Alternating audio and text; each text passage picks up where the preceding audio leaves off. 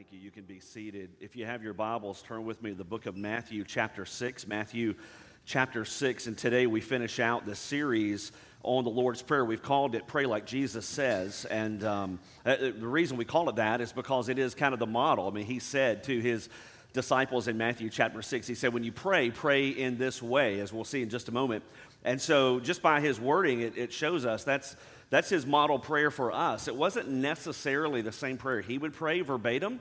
There are parts of that where he would not have prayed, parts of it where he would have. Specifically, the part where he says, forgive us our sins. He would not have prayed that because the only sins he bore were those of us, right? It wasn't that he had sinned, it was that we had, and he willingly bore that for us. But Jesus, being sinless, would have never prayed for forgiveness.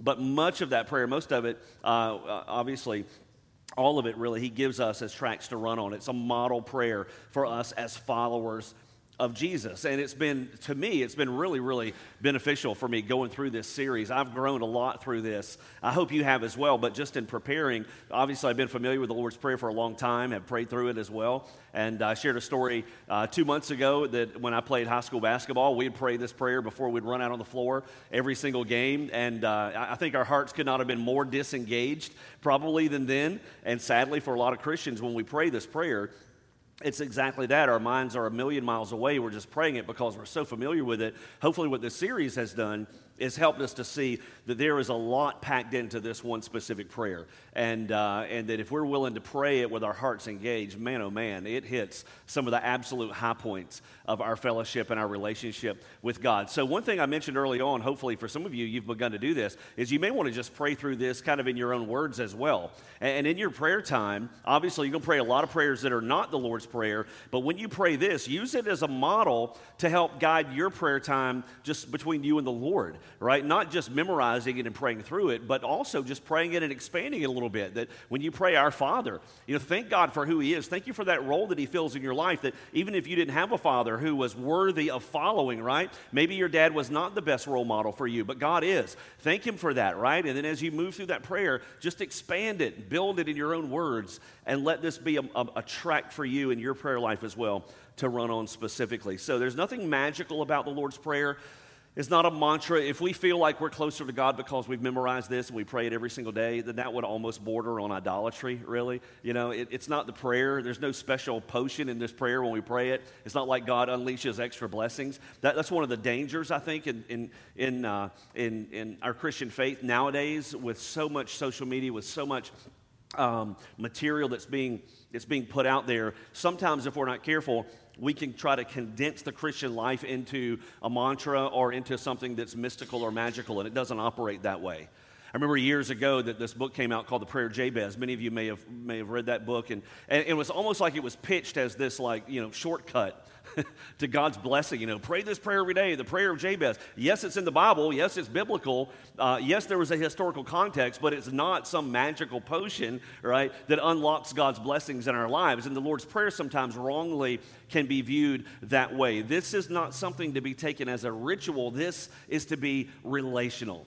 and use it that way. Keep it that way. When you pray, let this be a model for you. Let the Lord's Prayer be a model for you, but remember that it is all about relationship. It is all that God wants to hear your heart. He already knows it.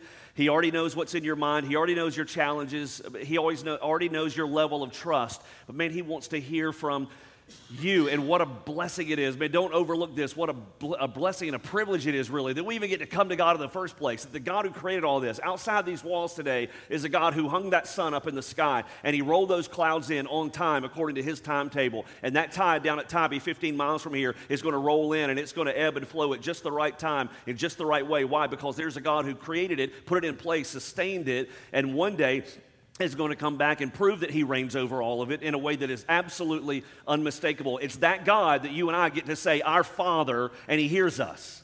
I mean, that is just absolutely mind-blowing. The sad thing is that we get so familiar with it, we forget how mind-blowing that really is, right? That the God who accomplishes everything, He knows what's going on north of here. He knows what's going on south of here, east of here, west of here. He is in control of all of it, and He welcomes you. He calls you to pray and to come to Him. How amazing that is. And then on top of that, He even gives us a little model to make it a little bit easier. It's just absolutely amazing. So Matthew chapter 6, Luke chapter 11 also includes portion of the Lord's Prayer. This is what we've been working through And today we conclude it and we finish it. Hopefully you won't just finish it and move on. Hopefully for each of us, we've been changed a little bit.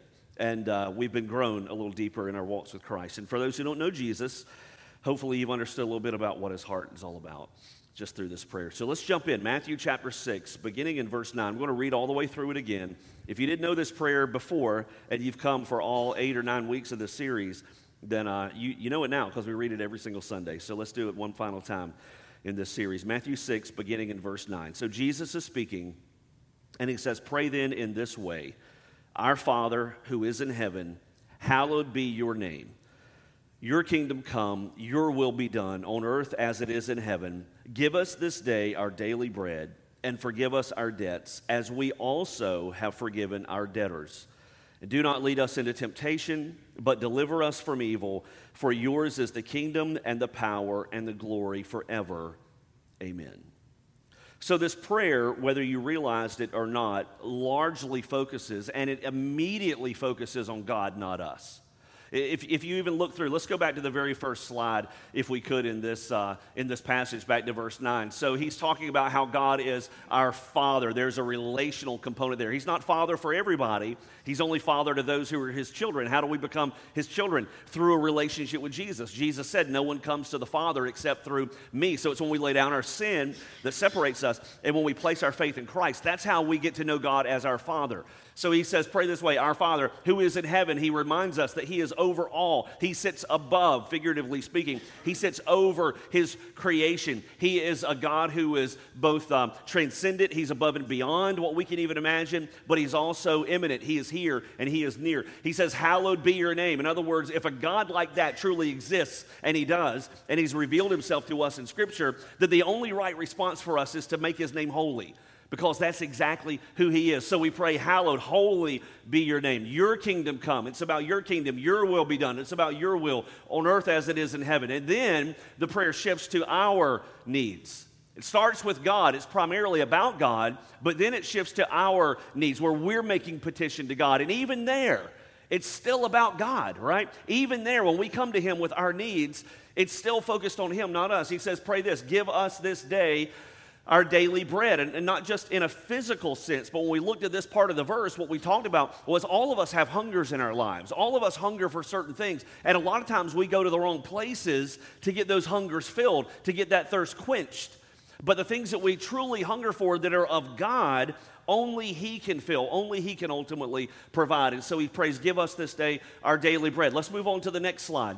He says, "And forgive us our debts, as we also have forgiven our debtors."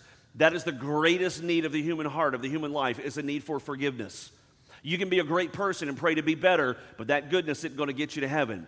You can pray for more wisdom and more intellect and a greater understanding of God's word, but that wisdom and that intellect and that knowledge isn't going to get you to heaven. What we need is forgiveness of our sins in the eyes of a God who is holy, whose name is to be hallowed. And so he says, pray, "Forgive us our debts, as we also have forgiven our debtors." We have an opportunity to be able to put him on display and to demonstrate what forgiveness looks like when we forgive others. I listened to Jeremy's message from 2 weeks ago, and he did an awesome job. He didn't deal just with this verse, but he taught a little bit more, expanding what it means to forgive others. Did a phenomenal job in that message. If you haven't listened to it, go back to our website. Listen to the one by Jeremy Young, who's like a grandson to me, and you're going to love that message.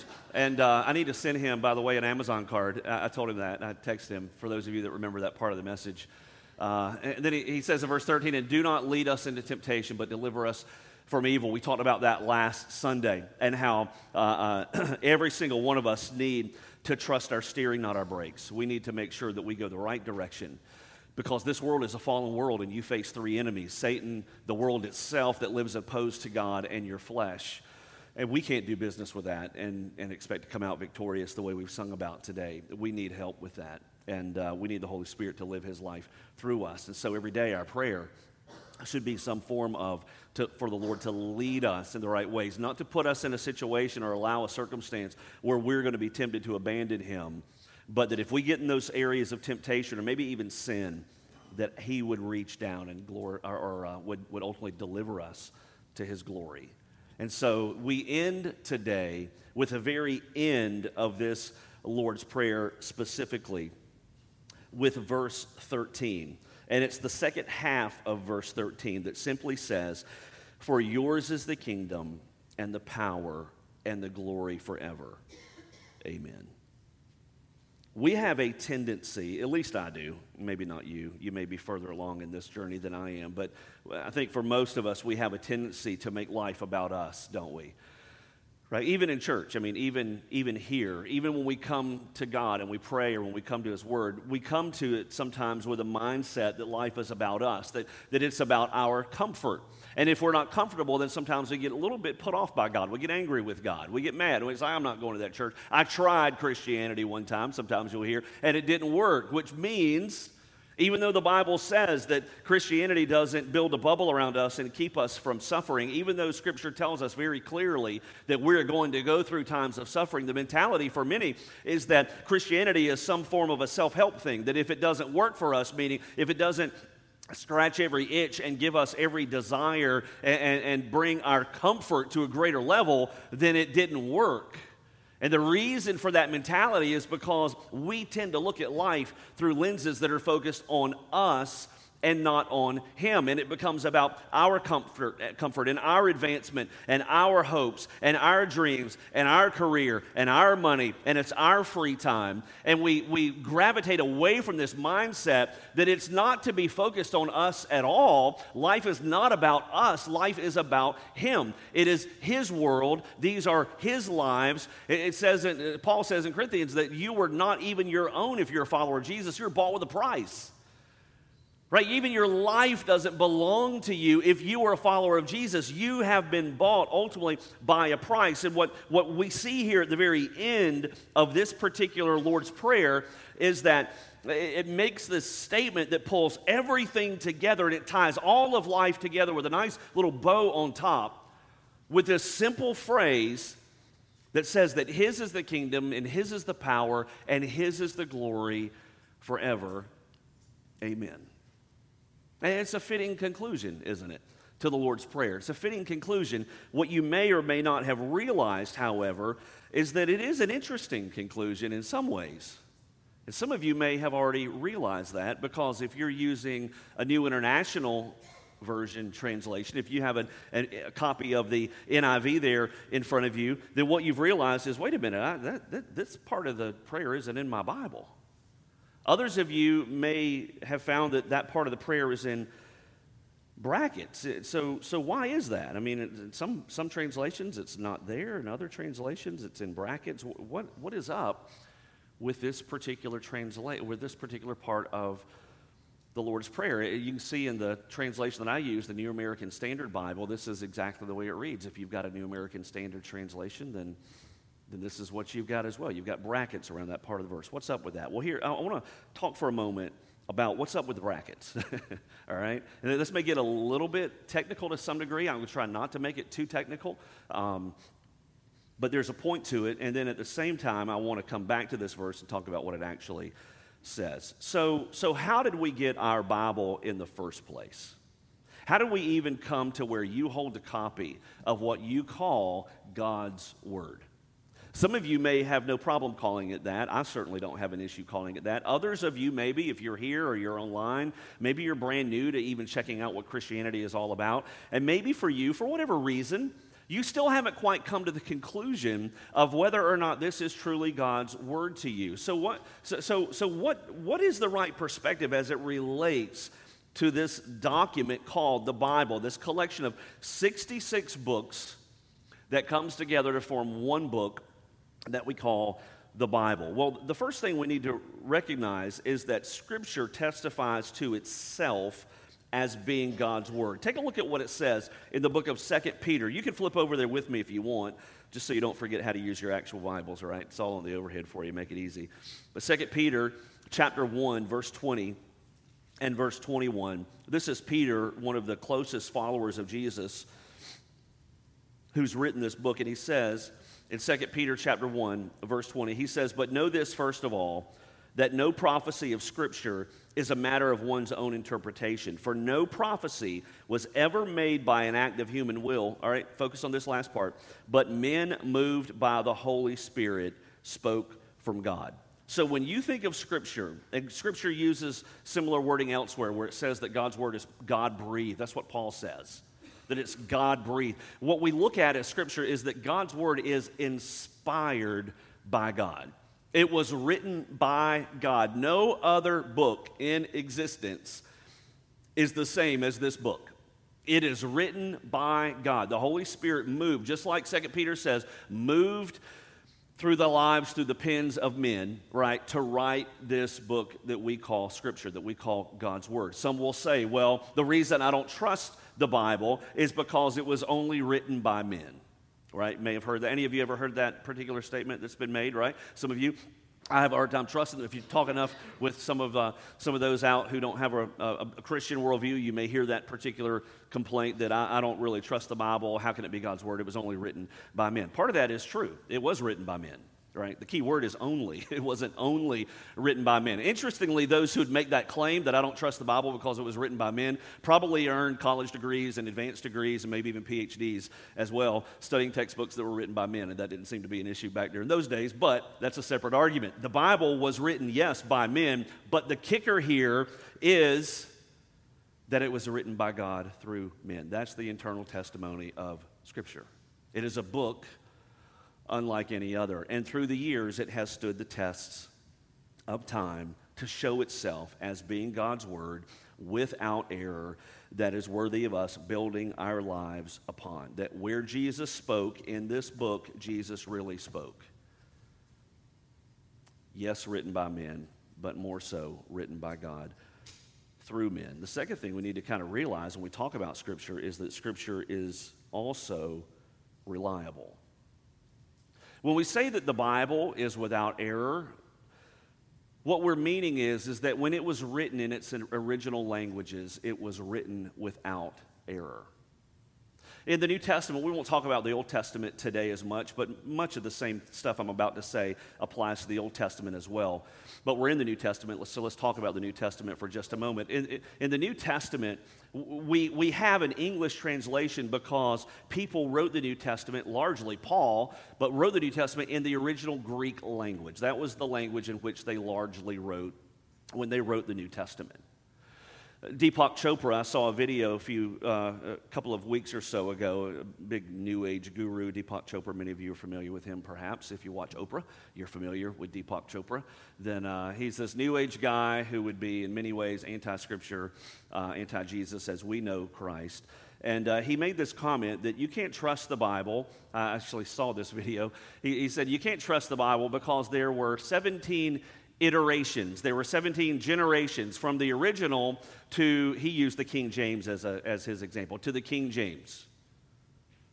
17 iterations, 17 generations. And I'm so thankful that the person who was debating with him pointed out that no, there are not 17 generations from the original manuscripts to the King James. There is one generation. It went from Greek to English.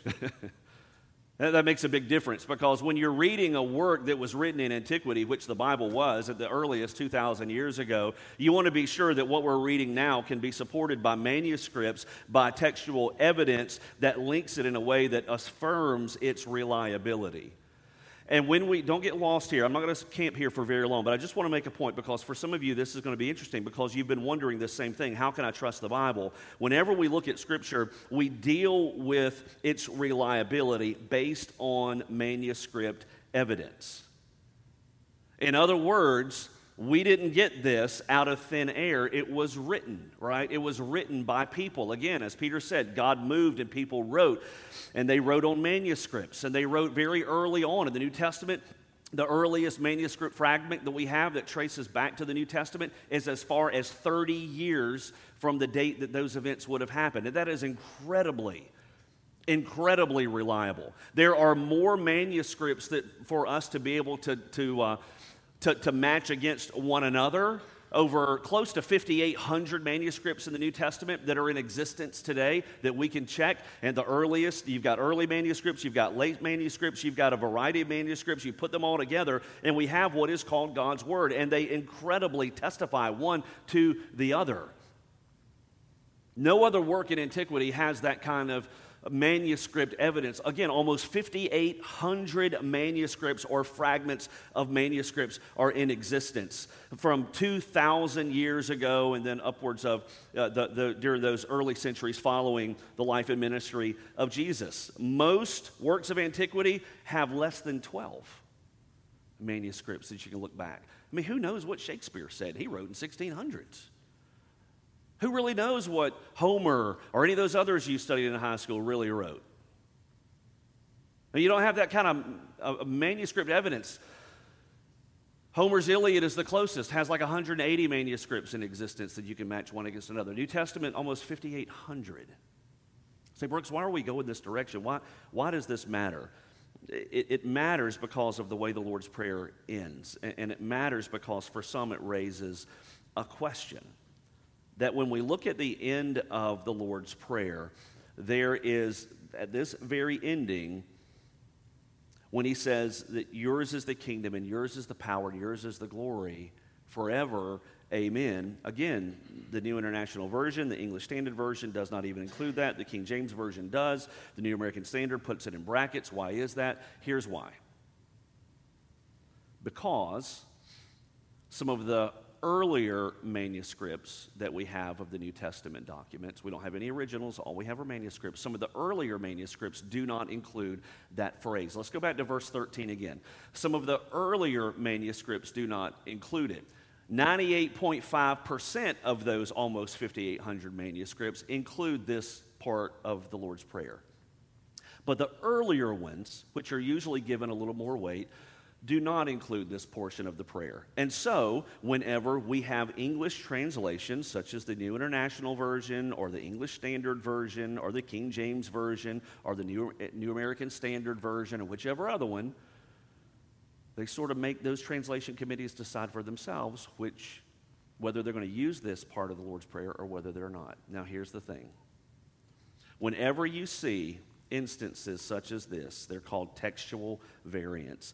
None of these textual variants, when scribes sat down to write the manuscripts and to copy those manuscripts out, and you've got almost 5,800 of those, and all of the early church fathers who operated in the 2nd century and 3rd century after Jesus, all of those church fathers put together spoke. Every verse in the New Testament is quoted by those early church fathers except for 11, right? When you put all that together, what you find is a Bible that is trustworthy, that's reliable, God inspired, that God wrote, that is endured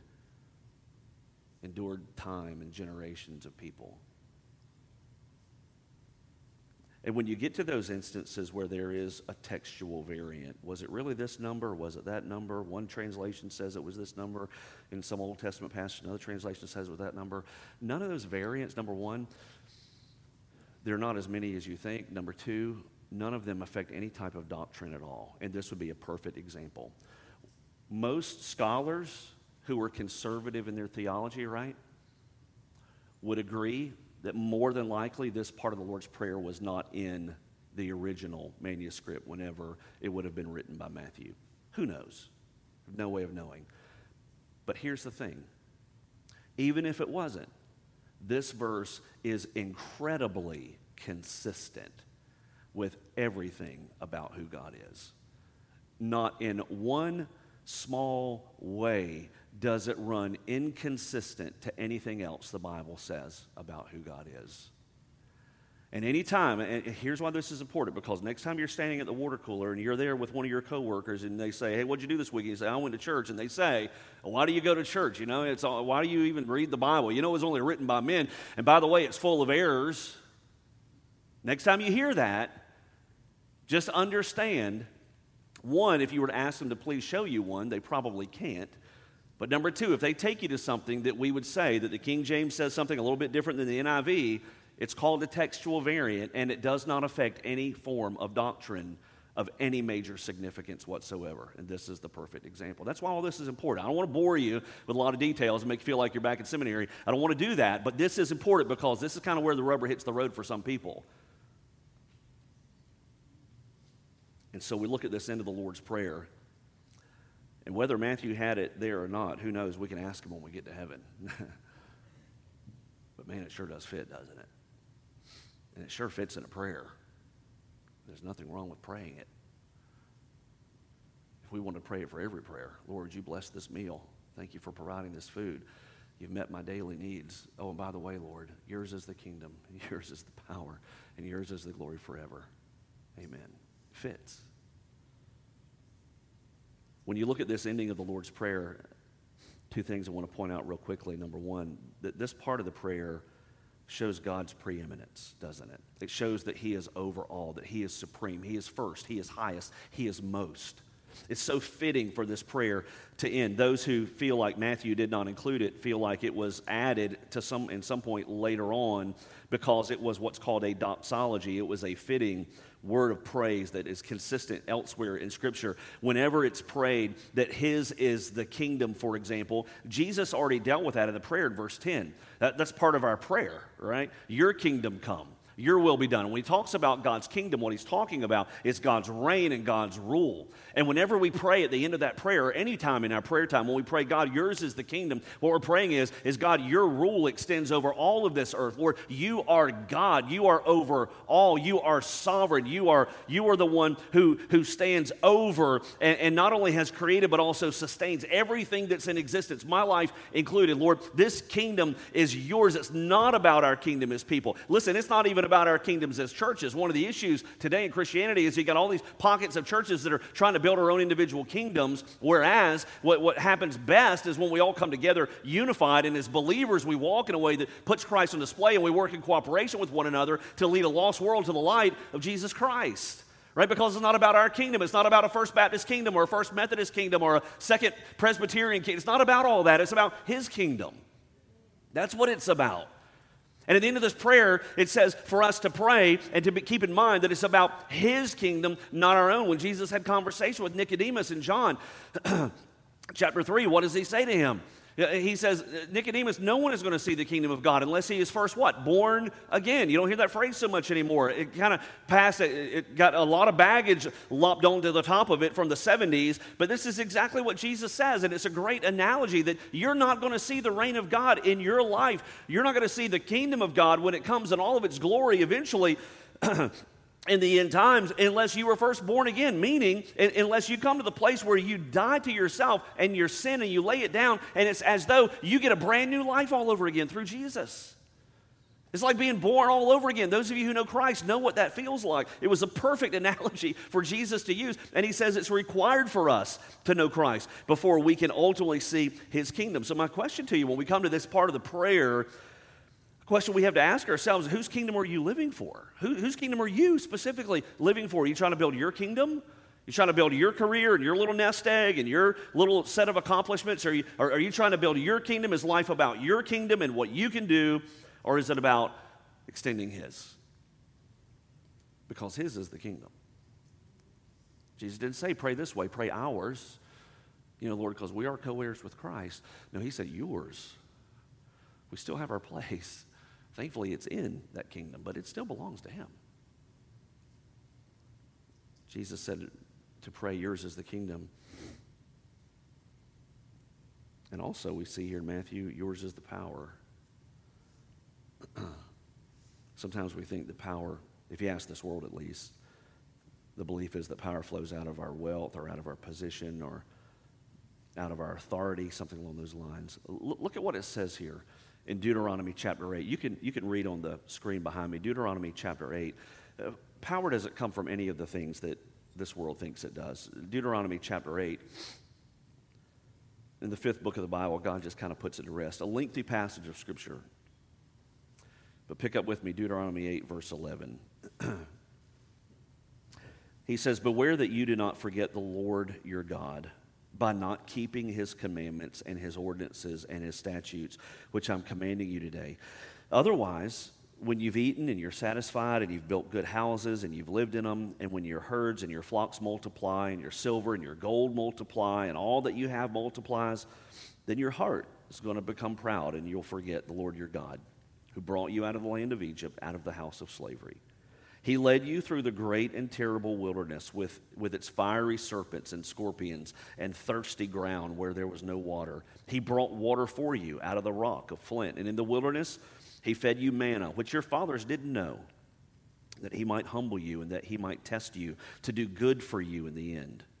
Otherwise, you might say in your heart, my power and the strength of my hand made me this wealth. But you shall remember the Lord your God, for it is he who is giving you power to make wealth, that he may confirm his covenant, which he swore to your fathers, as it is this day. Listen, when it comes to power, all power belongs to God. Jesus demonstrated, embodied that power. God has all power to do the impossible. Luke chapter 1, when the angel came to Mary, she understood that God could do the impossible. Why? Because he holds all power. Jesus was raised by the power of God one day. You as a believer are going to be raised by the power of God one day. Jesus is going to return in power. And when he ascended the first time back to heaven, he said to us that when the Holy Spirit comes, he will fill us with what? With all power. It is all his. And any power we have comes from him. Because his is the kingdom, and his is the power. And then as Matthew reminds us at the close, his is the glory. He holds it all. Isaiah 42 says he doesn't share it with another. Jesus reflected it, Hebrews chapter 1. Believers have the opportunity to reflect it. 2 Corinthians tells us Moses cried out to see it in Exodus chapter 33. Jesus was raised from the dead in his glory. We're called to live in his glory, 1 Corinthians 10. Why? Because all glory belongs to him. The question is, whose glory are you living for? For yours or for his? When we see this close to the Lord's Prayer, it teaches us and it reminds us that God ultimately is preeminent. But at the very same time, at the very close of this prayer, and I finish with this part of the prayer also shows us what our life's aim should be. I mean, when you think about, hey, what's my purpose on this earth? The end of this prayer kind of nails it. It really does. Because if his is the kingdom and his is the power and his is the glory, then the purpose of my life is to live to extend his kingdom. It's to walk in his power, and it's to reflect his glory. That's sort of my marching orders, right? I mean, I know that's general. There's a lot of ways to unpack that. But at the very end of the day, there's your three marching orders. Live in a way that advances his kingdom. You are an ambassador of Christ here on this earth, called to live on mission. Not in heaven yet. There's a reason for that. He leaves us here in a dark, cold world that is not like him so that we can extend his kingdom.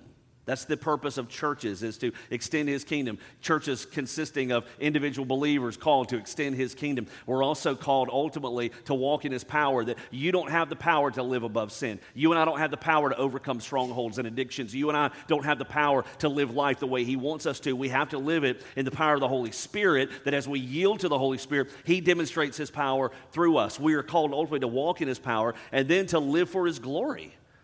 I mean, whether we eat or drink, whatever we do all to what? To the glory of God, Paul says. We live to his glory. When you clock in, not tomorrow because hopefully maybe you're off, but when you clock in on Tuesday, right, after a long holiday weekend, you clock into your job, whether it's making bread or selling bread or whether it's running a grocery store, whatever it may be along the spectrum, whatever you do, you punch that clock and you live to the glory of God.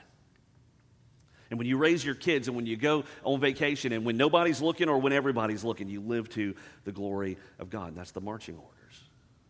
And the end of this prayer reminds us that his is the kingdom, his is the power, his is the glory. He is preeminent over all. And he calls us to come to him and to talk to him in prayer. But at the very same time, our marching orders, our life's aim is very clear at the very end. Whether Matthew truly said it originally, beginning or not, it is so consistent, it fits with the Bible, that it really is his kingdom and his power and his glory. So extend that kingdom, advance it, share the gospel, live on mission, walk in his power, and live to his glory.